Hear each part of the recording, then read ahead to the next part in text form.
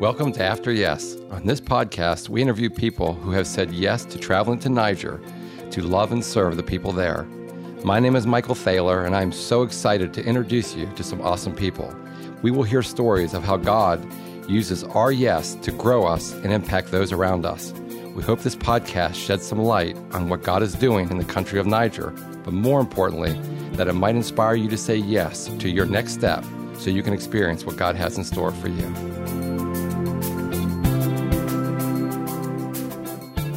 Welcome, Rod. It's awesome to have you here. So please tell the listeners a little bit about yourself. Oh, well, I'm old Rod Parker, sinner saved by grace. I grew up on a farm in Maryland. Went to Georgia Tech. After I finished that, I joined the Navy, flew airplanes over in Vietnam for a while after I got out of the Navy. Oh, by the way, while I was in the Navy, it was another young pilot who introduced me to Jesus Christ. That was the beginning of a whole different era of my life. After the Navy, I came back to the family farm and been a farmer really since then. Had a variety of church experiences. We even planted a church, which actually was more successful than I would have expected, thanks to God. My passion now really is Bible studies. I do a couple of men's Bible studies and a couple of mixed group Bible studies. We have a couple in our home. And that's kind of where my focus is now, getting ready for those and helping mentor some young guys. I sort of tried to retire, but I wasn't much good at it.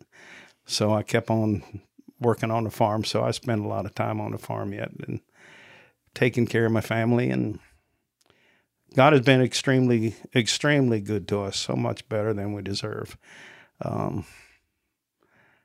So, you and I know each other well, so I just, you kind of have caught up on a lot of the things that we've done. But life's good, brother. That's awesome. That's awesome. Thank you for sharing that. So how did you and I meet each other? I got acquainted just briefly with the link at that time, Equity Concepts, and what you were doing, signed up to go on a team. And I think the first time we met was when we came to the first team meeting and got to know you better. As a matter of fact, if you recall, in the lead up to that, we had three meetings, and then we were getting ready to go because we live a little distance. I invited myself and my wife to come to your house and spend the night, so we wouldn't have to drive so far. And I remember sitting around with you and sharing that night. That's when we really got. You were just recently married, and that's when we really got to know each other. On that night we spent with you guys.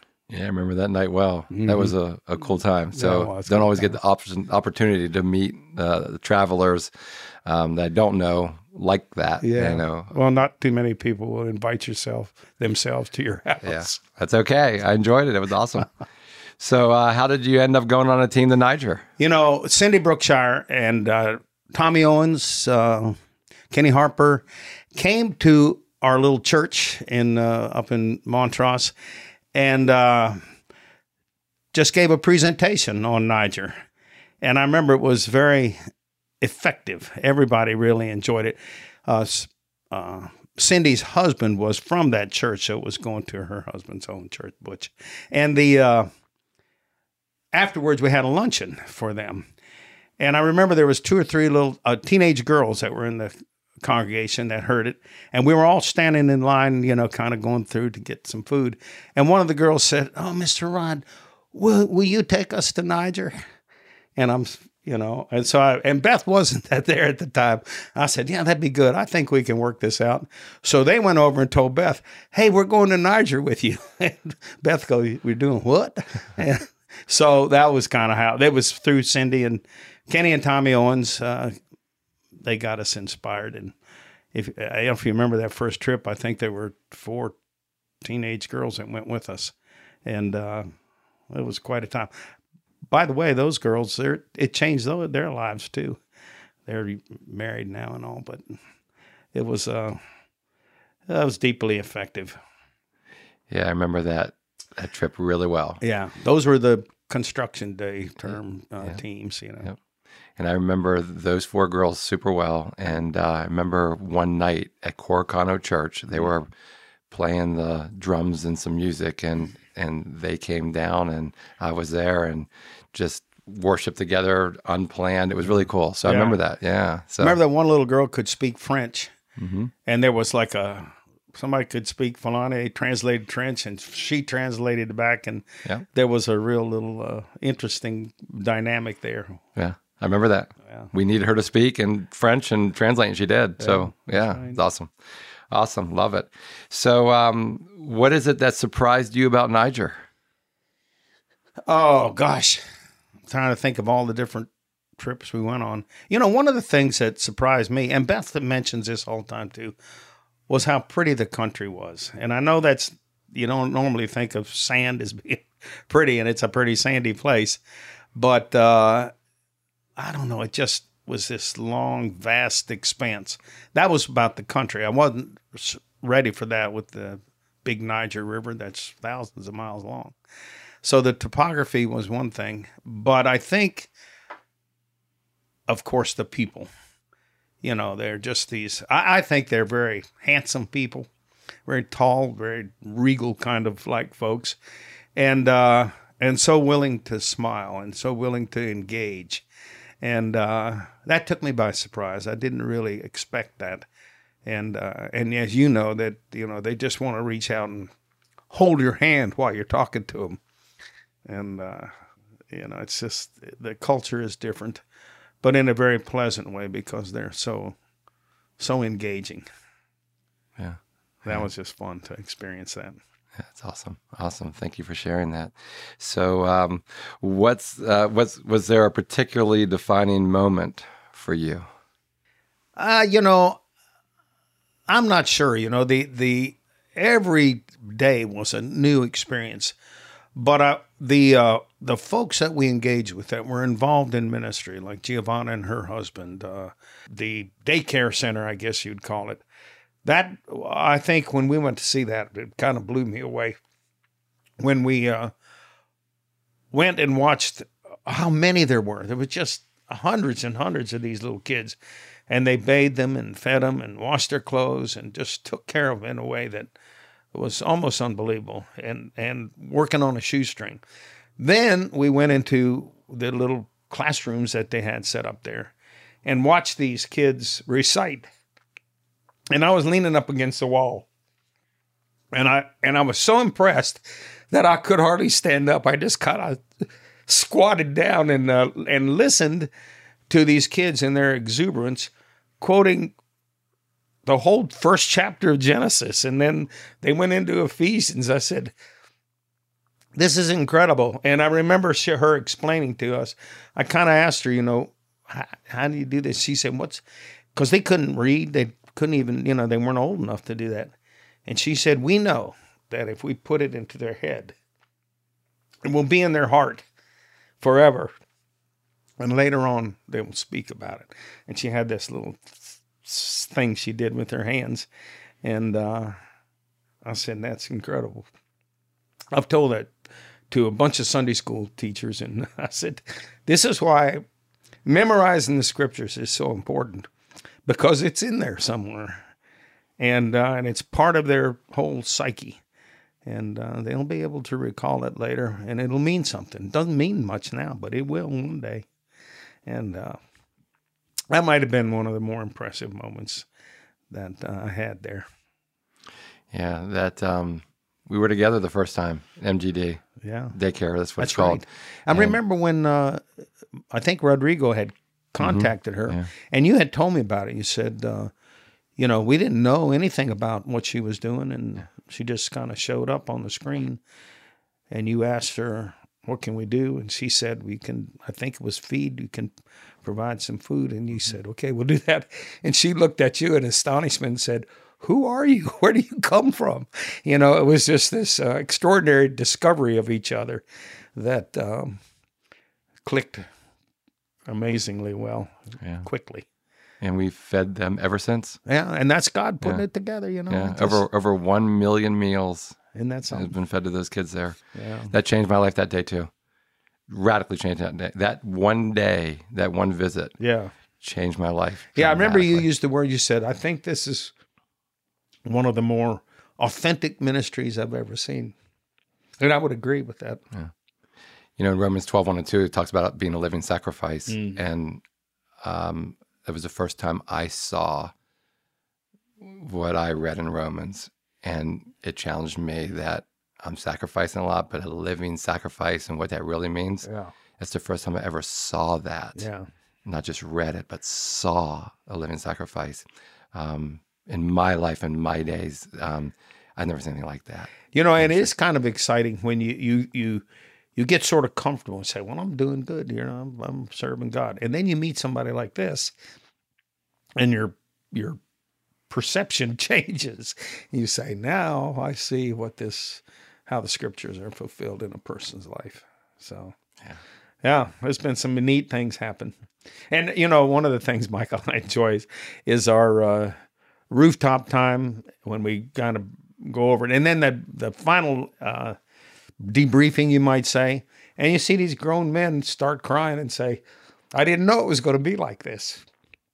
And, you know, I just remember several instances where when we're sharing at the end, people get choked up as they realize that, you know, there's more to this Christ-like life than you initially thought. And that's what changes people. Yeah. So perception, perspective. Absolutely. That's what Niger gives you. Young or old, lots of knowledge in the Bible, not lots of knowledge. You're going to come back from a Niger trip totally impacted. Totally. Yeah, it's true. Yeah. So it's interesting, you know, put some context around it. You went early on. What was your first year? 06. 06. And you've been multiple times. Do you know how many? I think 12, but I'm not positive. Yeah, I was going to say about a dozen. Sounds right. So just to put some context around that, you've been in Niger regularly and just a great part of the whole ministry. So how did saying yes to Niger impact the way you think about the world, your faith, or the way you live your life today? Well, I think, you know, in the United States, it's easy to call yourself a Christian and your life is good. Over there, it's a little different. You know, there's an oppressiveness with the whole Muslim concept. And in order for them to be a Christian, there has to be a real commitment. You have, you know, if you're going to do that, it's going to cost you. And it doesn't cost us anything to proclaim Christianity here in the United States, at least not so far. And I think that it gives you a different perspective. And it also challenges you to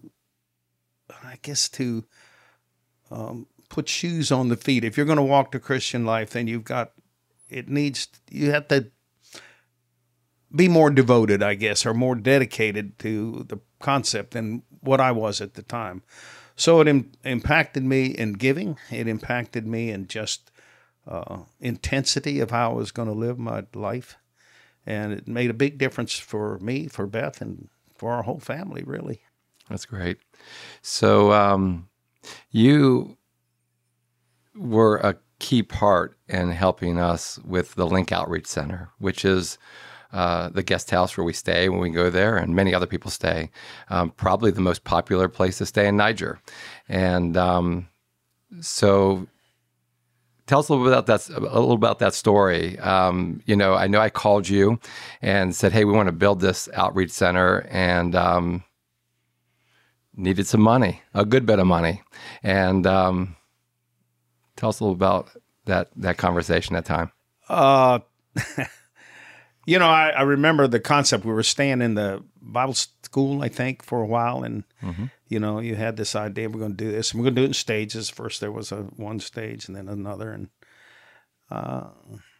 you know, God had blessed me. And I knew what the concept was. I said, let's go do it. And stuck some money in the deal.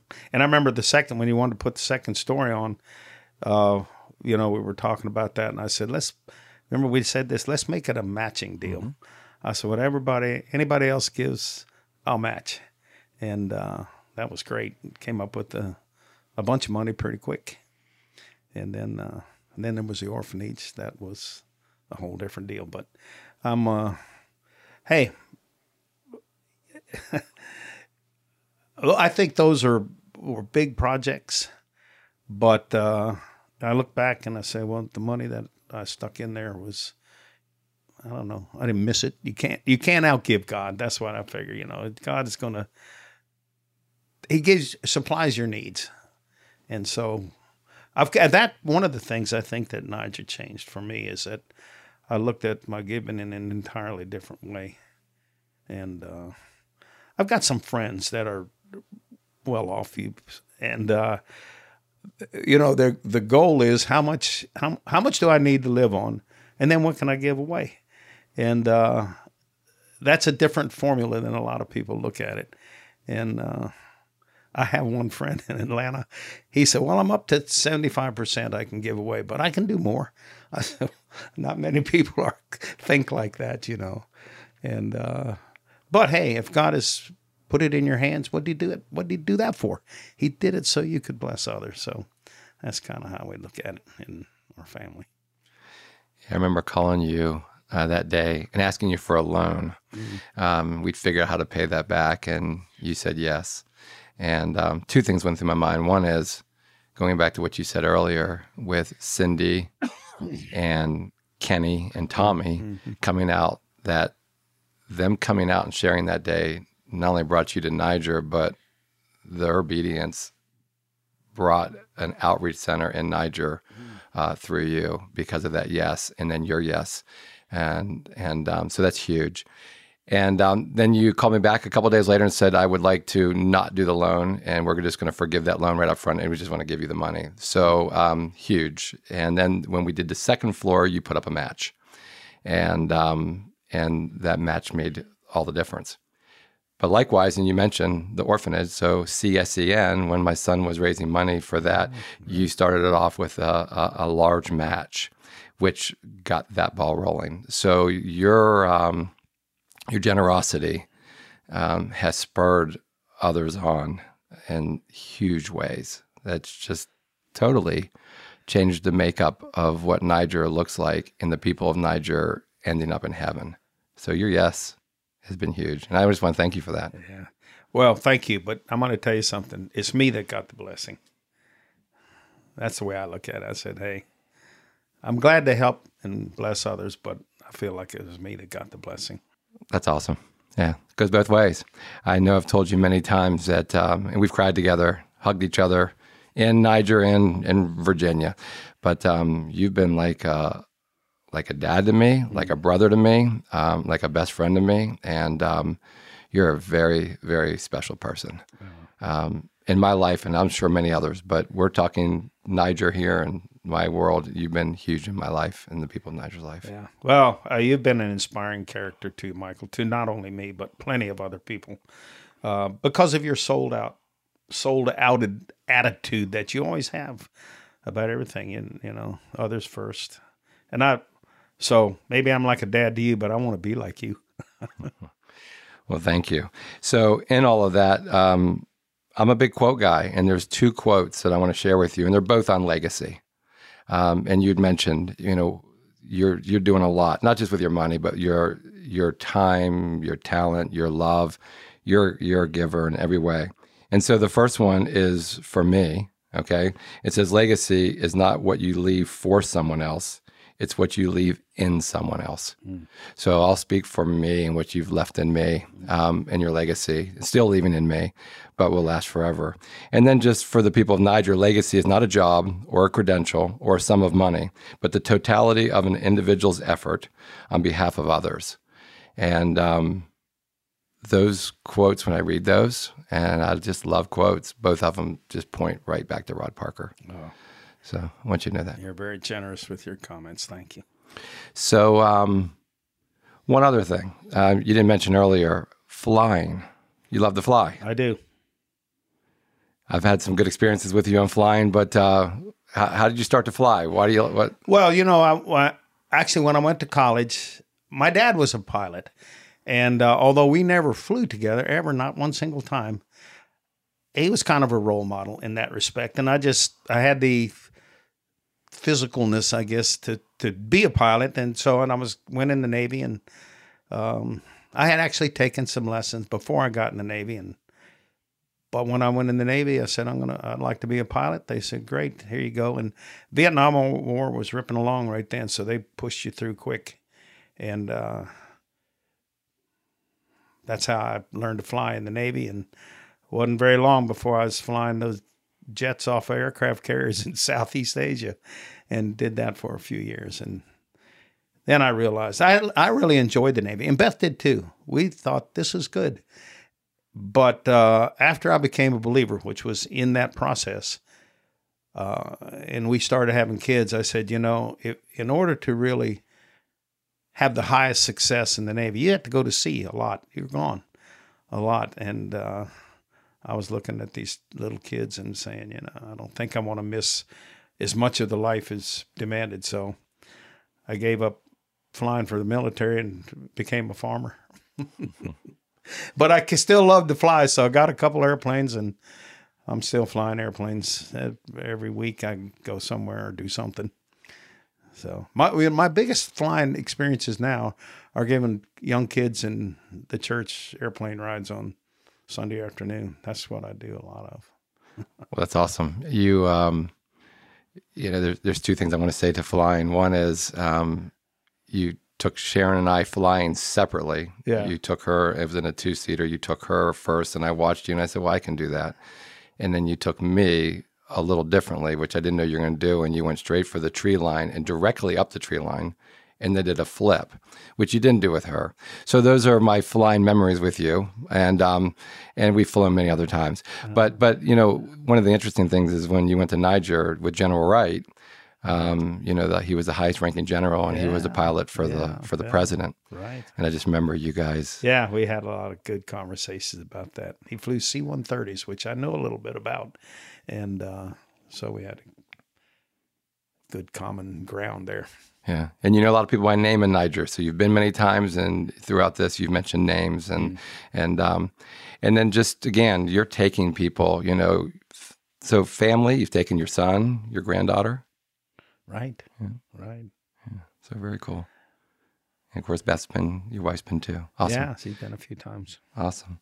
All right. So at the end of each podcast, I'd like to give our guests 1 minute to speak a word of encouragement to our listeners. What message would you like to leave with them today? Oh, man. I thought a little bit about this. I'll tell you what's been on my heart lately. At the beginning of Paul's epistles, he always greets them, and he greets them in the name of Jesus, and he wishes them grace and peace. And I've just been contemplating those two words, grace and peace. And I think if you think about it, that's what everyone, Christian and non-Christian, wants in their life. They want some unmerited favor. They want some blessings. They would like to, and then they want peace, which is this incredible sense that everything is right and things are settled and secure. And I just always, when I'm talking to a young man or a young woman or anybody, it could be old too, that's got some entanglements or anxiety, grace and peace are the things that I wish for them. And the words that I try to speak to them would convey that. And you and I know, and most of the audience probably knows, that those things only come through Jesus Christ and being sold out to him. Paul starts and even ends some of the epistles with these words, grace and peace. And like I said, it's exactly what everyone searches for in their life in a lot of different ways. But it comes through our Lord Jesus Christ. Awesome. Thank you so much for sharing that and sharing everything else with us today. And I just so much love and appreciate you, Rod. Feelings mutual, Michael. Thank you for having me. Sometimes God presents us with an opportunity that may just change us forever. What do you need to say yes to in your life today?